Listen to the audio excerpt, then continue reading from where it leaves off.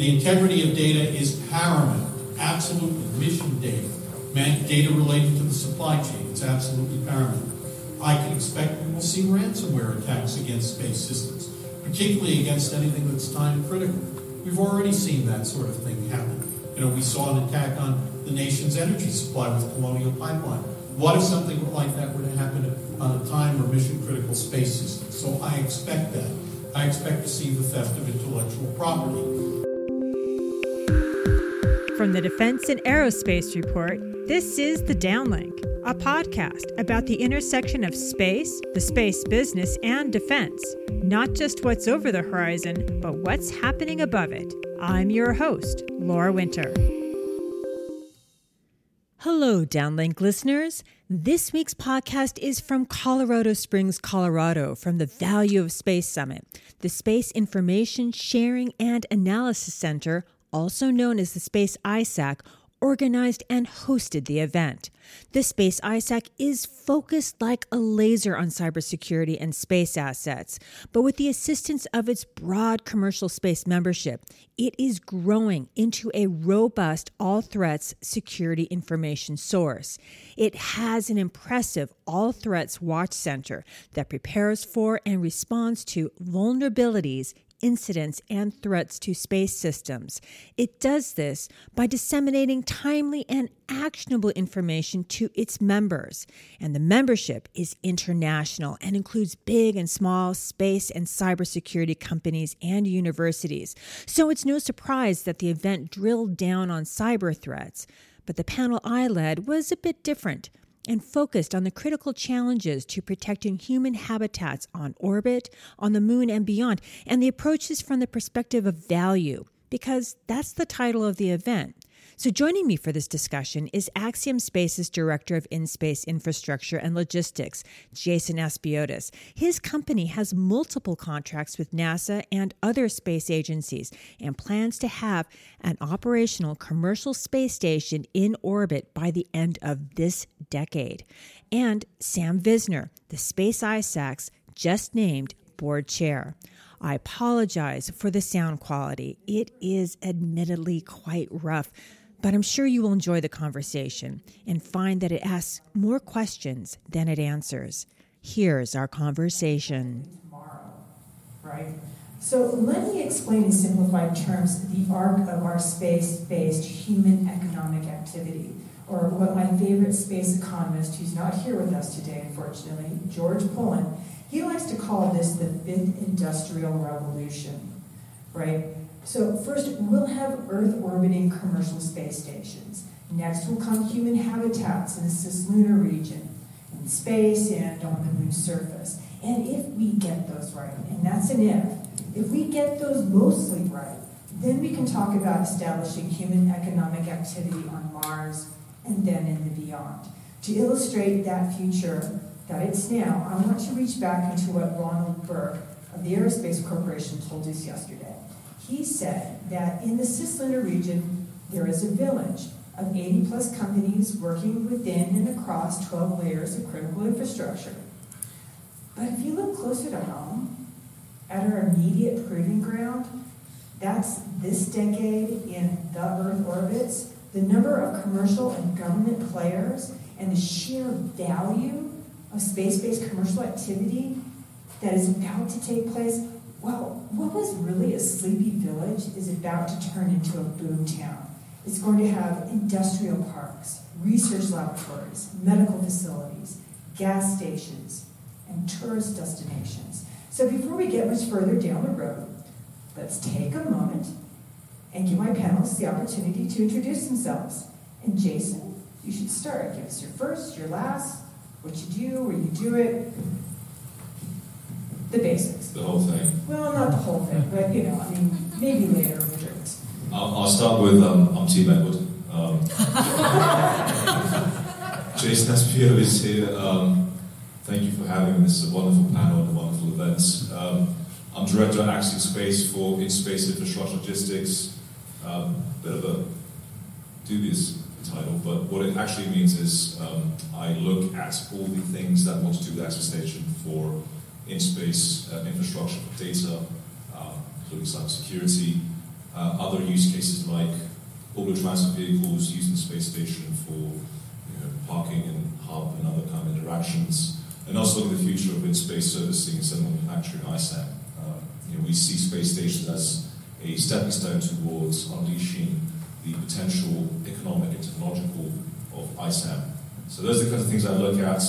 I've been in the industry for 20 years, and cyber has not been my thing per se, but since I joined Axiom, it's become my thing because, correctly so, without humans there is no space economy, and that's a term coined a few years back by NASA official. I won't mention his name, but I completely agree with that.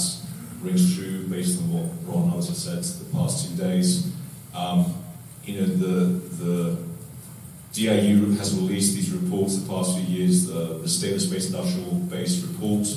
Every single one of them talks about humans in space being sort of North Star vision for this country in our national interests.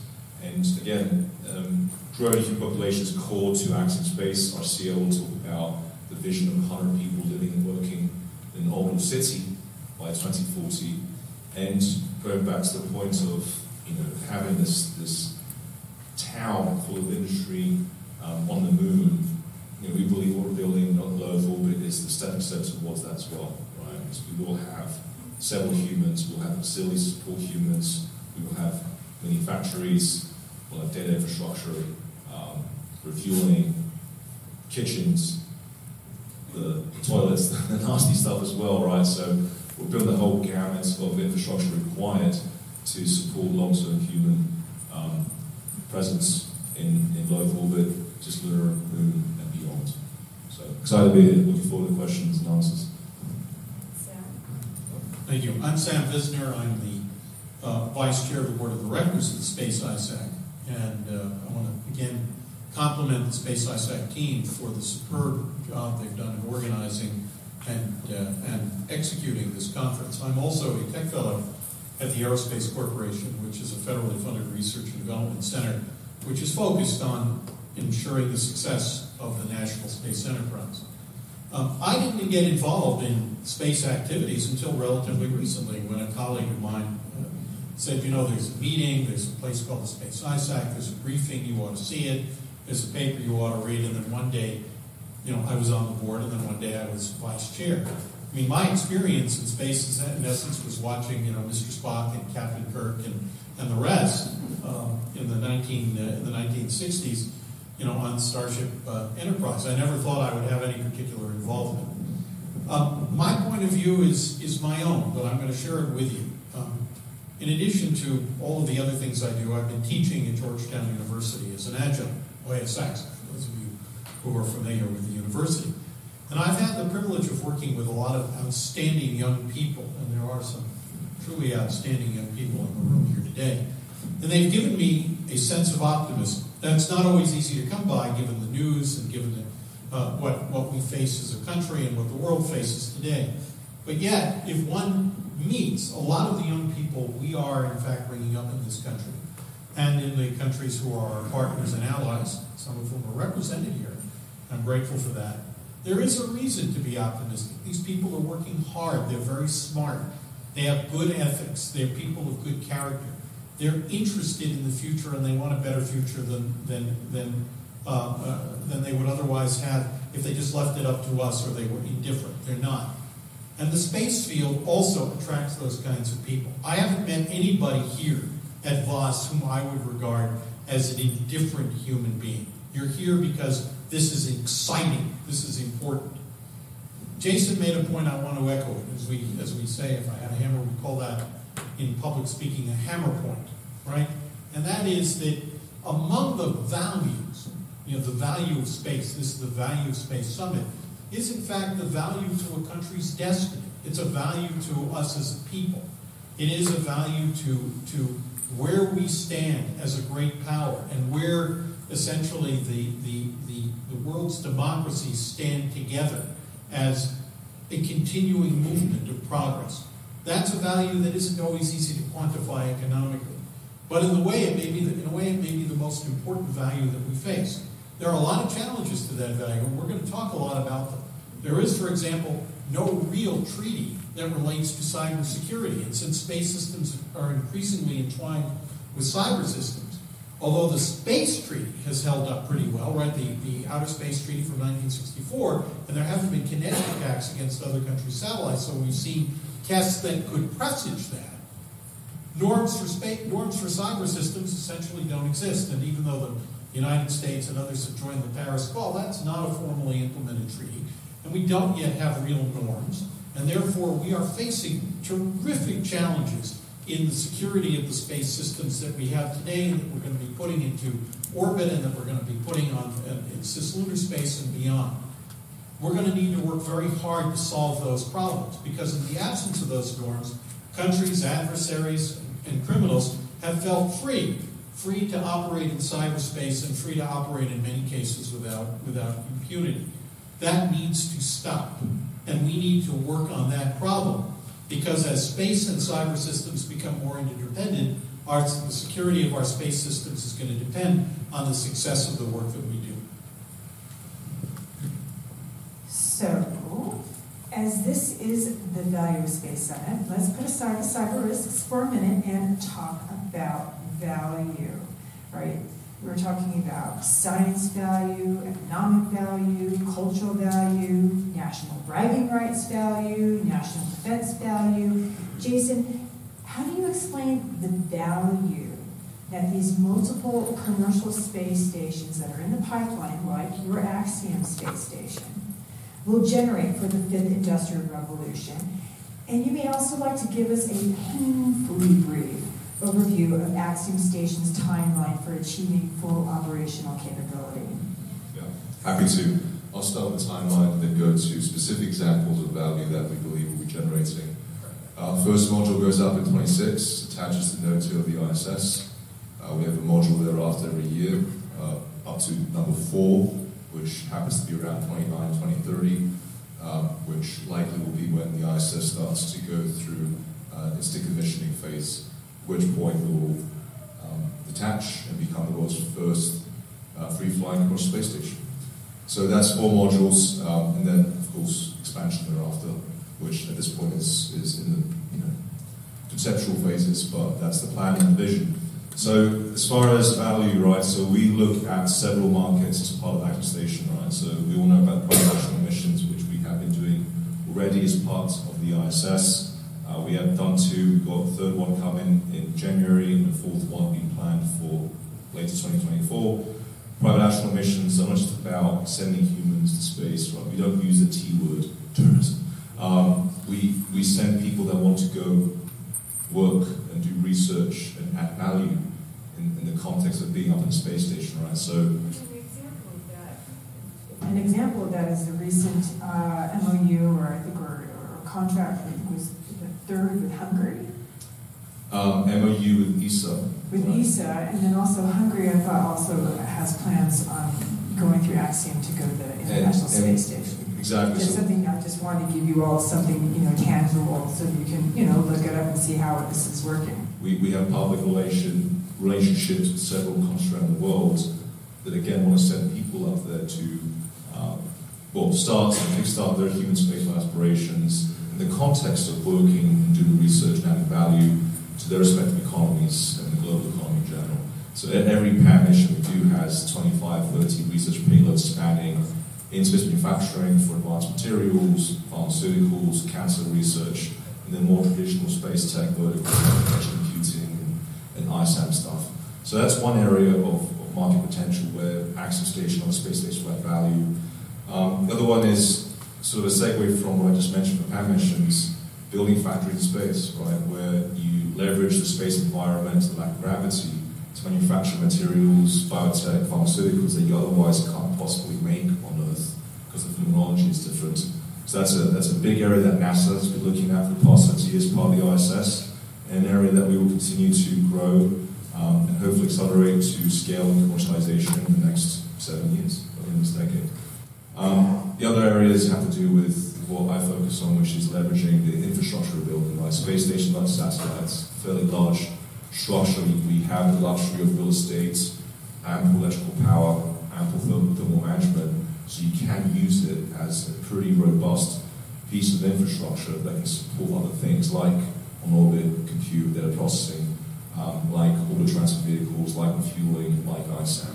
So those are sort of three main areas we look at as far as value generation, with tangible economic benefit, intangible benefits to civil, commercial, and national security priorities of this nation. And have you guys run the numbers? I mean, do you have like a ballpark number of value that you think that when the station is fully operational that it might actually generate on an annual basis? It's not something I'm willing to disclose publicly, but that is part of our financial forecasts, and it closes the business case. How many digits? Several. Right? So Sam, I'm tossing this next one to you. As you just said, there are, lacks of norms in cyber. So let's tackle that critical challenge. And that's the rules of the game. Well, a bit dated for space, we do have the Aerospace Treaty. And there are some traditional but not codified norms of behavior, like you really shouldn't attack our ICBM tracking satellites, right? Because we might think that we're under attack and act accordingly. But Sam, do we have a treaty for the cyber domain? Do we have norms of behavior that are applicable to the intensifying merging of cyber and space? Sam, set us up. Well, I think I'm the one who just got set up, but that's fine. I live in Washington, I'm used to it. The short answer is that we do have a treaty called the Outer Space Treaty, and more or less, we've seen countries abide by it, mostly because space systems have been seen as critical and in many cases strategic national assets. And deterrence relies on a number of things, not the least of which is not interfering with another country's assets so that they believe that they're under attack and a miscalculation occurs and something really bad happens. And that, the norms associated with that, right? Norms are how you behave, a treaty codifies it. Norms operate on the basis of we know you've done something bad, you will be punished, and you are therefore deterred. Don't you cross that line. You will pay for it, you'll be really sorry if you do. In cyber, there really are no treaties. There are things like the US-EU Privacy Framework, which provide certain obligations to safeguard privacy or PII, right? Personally identifiable information. But in fact, the only treaty that really exists is not a treaty yet. It's the Paris Call that the French government and Microsoft put forward. The U.S. did not sign it and join it initially. We've joined it subsequently, but it is a call for the establishment of norms in cyberspace. It is not a binding treaty, but it is an attempt to establish a baseline of behavior. And eventually, if that baseline of behavior should hold, there'll become ways of detecting violations of that baseline of behavior, attributing those violations, and punishing those violations, and therefore deterring those violations. That has not yet occurred. If you listen carefully to Joel Francis's excellent, Joel, you're still here, right? Wave at us. His excellent presentation, you will see that cybersecurity does not yet have norms that are being deterred, that are being enforced. It just isn't happening. Now, as we move from space systems that are a few critical national assets of strategic use to essentially systems that are more commoditized and are used more broadly, the question is whether or not these systems, which A, support a global cyber environment, right? With new 5G backplanes being put up all the time, and companies like Viasat and Blue Origin and others are building out these systems, and B, depend on cyber systems. And C, we've determined, even though this debate as to whether or not space systems are a critical infrastructure debate, or a rather turgid debate where we're admiring the question, we've already determined that all other critical infrastructures depend on space, and they're all cyber dependent. The fact that we lack norms means, and a treaty, it means that we should anticipate vigorous attacks against our space systems. And we have seen those. As I noted yesterday, the attack against Ukraine was presaged by a cyber attack against Viasat. And we should expect to see more of this. So we're going to have to be prepared. protecting these systems. And I want to make a point that among the things we're going to need to do is to protect not just the cyber systems on which our space systems depend, but the cyber systems that we'll be using for like additive manufacturing in space, where a very subtle change in the software can change a part and change, for example, the density of a part, causing it to fail or fail more quickly than it should. So there are many things that need to be done. I wanted to answer a question you didn't ask. As you're thinking about, you think about the value of space, which is an old trick you learn in Washington. Thank the questioner for the question, tell them how excellent it was, go off, answer some other question, and then again compliment them on the question, which I will do, by the way, in just a moment. Thank you so much. But there are three ways, in my view, of thinking about the value of space. There really are. I mean, at least one way of looking at the value of space is the way in which we've already tried to describe it. The second way of looking at, well, I guess maybe four of them. The second way is to look at what we call the absolute value of space, which is the new industries that are going to be developed. And I think Jason and his firm are going to be creating value and new industries that we have not even valued yet. Although hopefully, as their business case closes, we'll see that come to reality. The third is what I would call sort of the derivative value, and that is space systems are now so intertwined with every other aspect of our economy that the loss of those systems would be a terrible loss to our national economy and to the global economy. And I'm not talking about unique space business, I'm just talking about the value that would be lost to every other sector. And then I guess there's one last piece that's very difficult to describe, but for those of you who are old enough to remember when the first PC showed up, and a few of us do, a lot of executives said, I don't know what I'm going to do with this darn thing. What do I need this fancy typewriter for? And maybe I don't want it in my office because it'll look like I'm not important enough to have a secretary, because the secretary gets a typewriter. That's what happened. And yet, really smart people said, I don't know what this thing is going to do. I want one. I'm going to figure it out. And they created value from something where they didn't even know what the requirement was. Much of what's going to happen in space, in my not-so-humble view, I guess, is going to happen from things we don't even anticipate.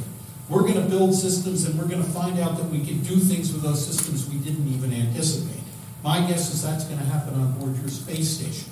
That's a value that we can't quantify yet, but if you take a look at the information technology revolution, right, it started, the current digital revolution started with the proliferation of devices in the hands of people who had no idea what they would do with them, but they decided to go and find out. And I think that value is going to be potentially as great as anything else. I want to take you back, though, to the lack of norms. How will the lack of norms in the cyber domain affect the space domain? Or should we be thinking more in terms of establishing norms, binding, non-binding, something of that nature that really does combine the two? A norm is only real, Laura, not to be an absolutist about this, but a norm is only real if people abide by it and they know that there are consequences for not abiding by it. Otherwise, it's a suggestion. And suggestions, you can do what you want with it, right? A real norm is something that people abide by, both because they think it's the right thing to do and because they know that there are real consequences if they don't do it. All of the violation of norms that we're seeing right now are likely to be seen in space. For example, attacks on the integrity of data. And in space systems, the integrity of data is paramount. Absolutely. Mission data. Data related to the supply chain. It's absolutely paramount. I can expect we will see ransomware attacks against space systems, particularly against anything that's time critical. We've already seen that sort of thing happen. We saw an attack on the nation's energy supply with Colonial Pipeline. What if something like that were to happen on a time or mission-critical space system? So I expect that. I expect to see the theft of intellectual property. Because even though there have been understandings between the United States and China, and we're attempting to reach those understandings with other countries, the theft of intellectual property is still a really big problem. When norms become real, it will be because we've done the work to improve attribution, and more work needs to be done. And we will have started to impose consequences on those who violate those norms. I don't think that's impossible. I do think we can do it, but I don't think we can linger and admire that problem much longer. And thank you for the question. Now it's believed that the value of the space-based, space-generated, space-consumed commercial economy will be measured in billions, if not trillions. And it's going to have a variety of familiar sectors. Fintech, healthcare, or AKA biotech. And then there's new energy and big data, powering machine learning. And don't forget agriculture, precision agriculture. Precision agriculture, that could also be biotech.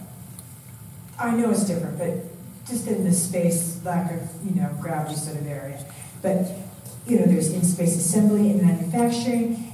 And outside of fintech, much of the value and the products created will come from the 3D printers, great and small. And these printers, combined with machine learning and AI, operate in an Internet of Things environment. What are the risks to the value of the products to these connected and commercial sectors in a space station environment? And how do we de-risk additive systems for the entrepreneurs, the investors, and those concerned with national security? And this is for both of you. So while Jason, you start, Sam, you are on deck. Wonderful question, thank you. Sam gave us a really good example about a potential use case of a bad actor, right? Changing the algorithms of the 3D printing machine to change the underlying material structure to cause failure in the future. That would be bad. IP is a big deal for a lot of the companies we work with, right? Protecting their formulations, their techniques, their procedures, their machines. So some area we see as a potential risk is bad actors trying to steal IP. So whatever we can do to protect IP is crucial to maintaining an environment of attractiveness for commercial players that want to come be part of that, right? So if I'm going to bring my payload and my manufacturing capabilities to space station, I want to make sure that my IP is protected. So that's an important area of consideration for us. Functionality and maintaining operations without interruptions, that's another area. I'll give a little side spiel on some of the things we're doing on actually protecting our systems from cyber.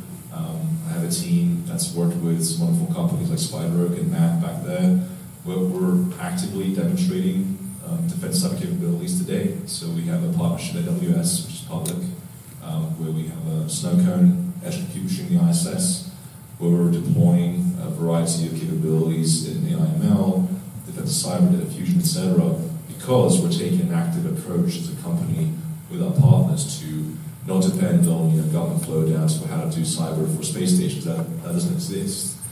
Probably won't exist for quite some time. So we're just inventing ourselves through design, testing, iterations, and just building up a knowledge base with our partners to do what we think is right today and in the future to protect our systems and our customers from potential cyber threats. So gave you a few examples of kind of what we're doing. Off to Sam. Sam, let me just throw something at you as part of this. I worry about counterfeit products, right? And I know that you guys are definitely thinking about it at Axiom. I mean, you just have a new contract with Prada, for instance, and they're real interested in killing off counterfeit, right?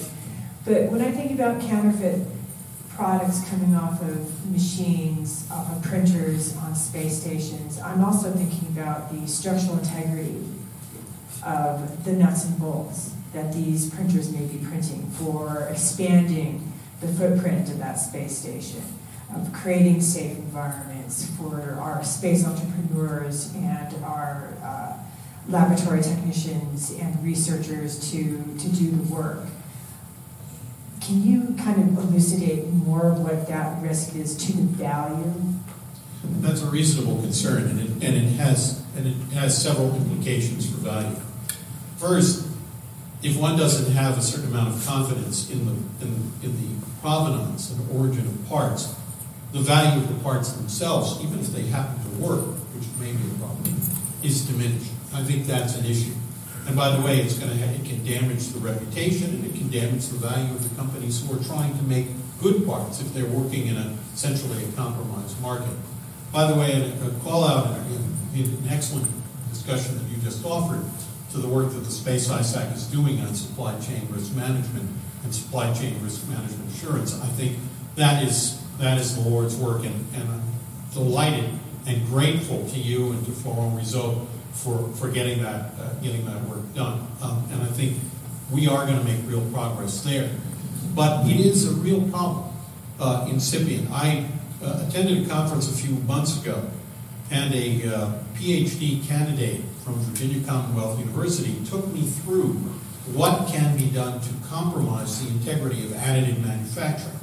We're going to use additive manufacturing, what sometimes we call 3D manufacturing, but additive manufacturing in two broad ways. We're going to use it to manufacture the stuff that goes up into space. We're already seeing that. I think it's what relatively is manufacturing rockets. And this is how we're going to manufacture in space. We're not going to be hauling coal, cars of iron ore and coal up into orbit.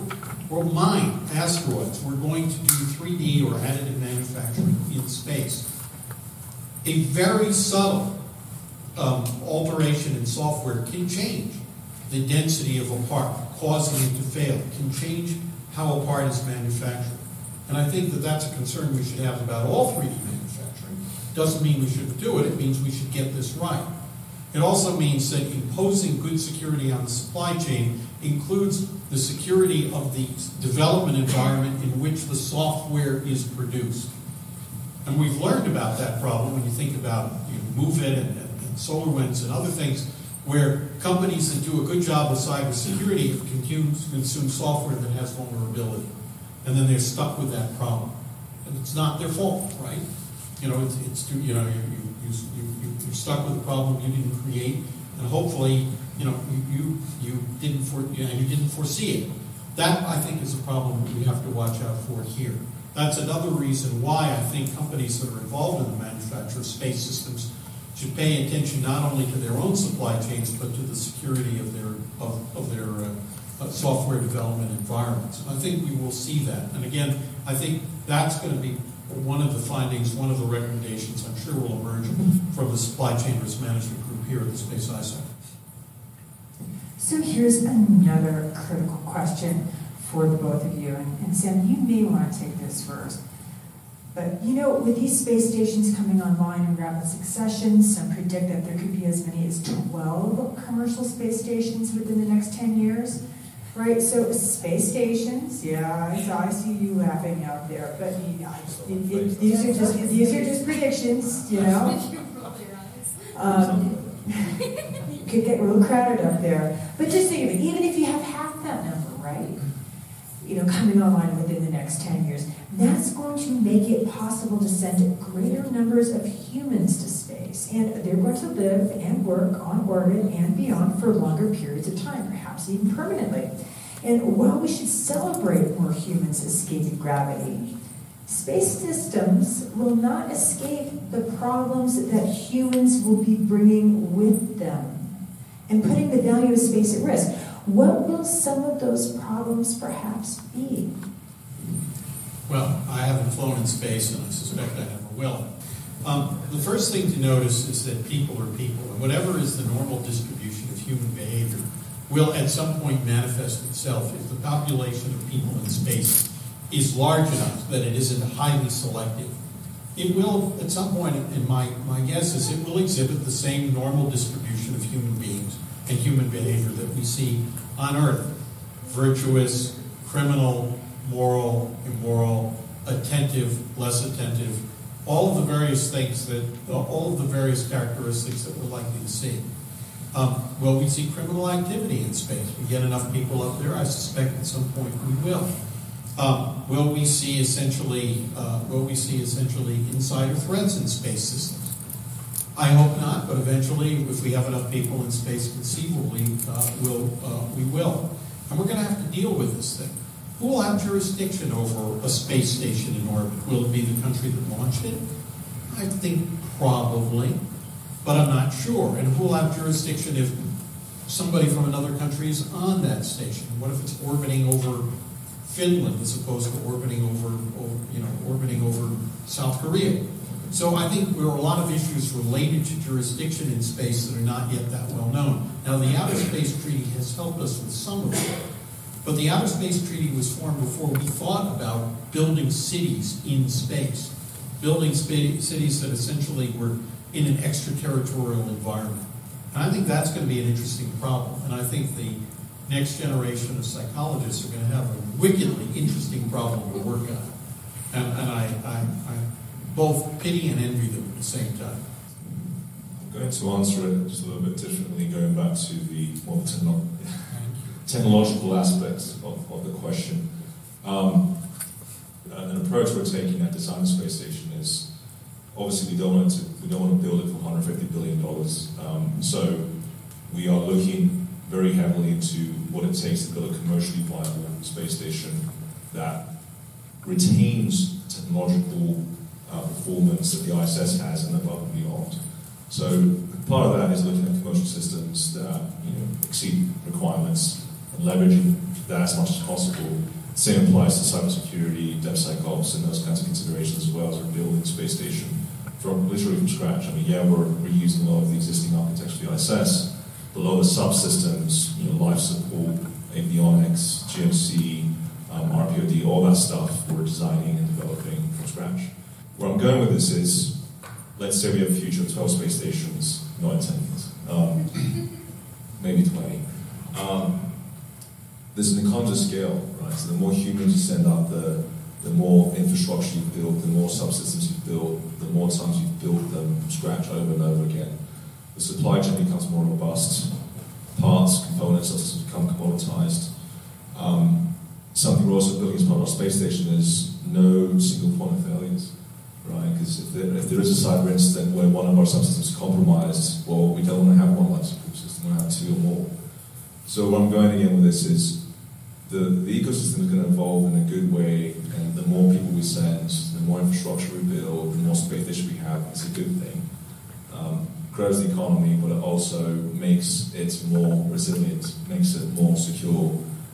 So, last thing I'll say is that there's always an association, or has been an association of, humans are involved, therefore it's complex, it's dangerous, expensive, we don't want to deal with it. What we're doing as a company, I think a lot of folks in this room and the industry are doing is changing that paradigm where human space is a good thing, right?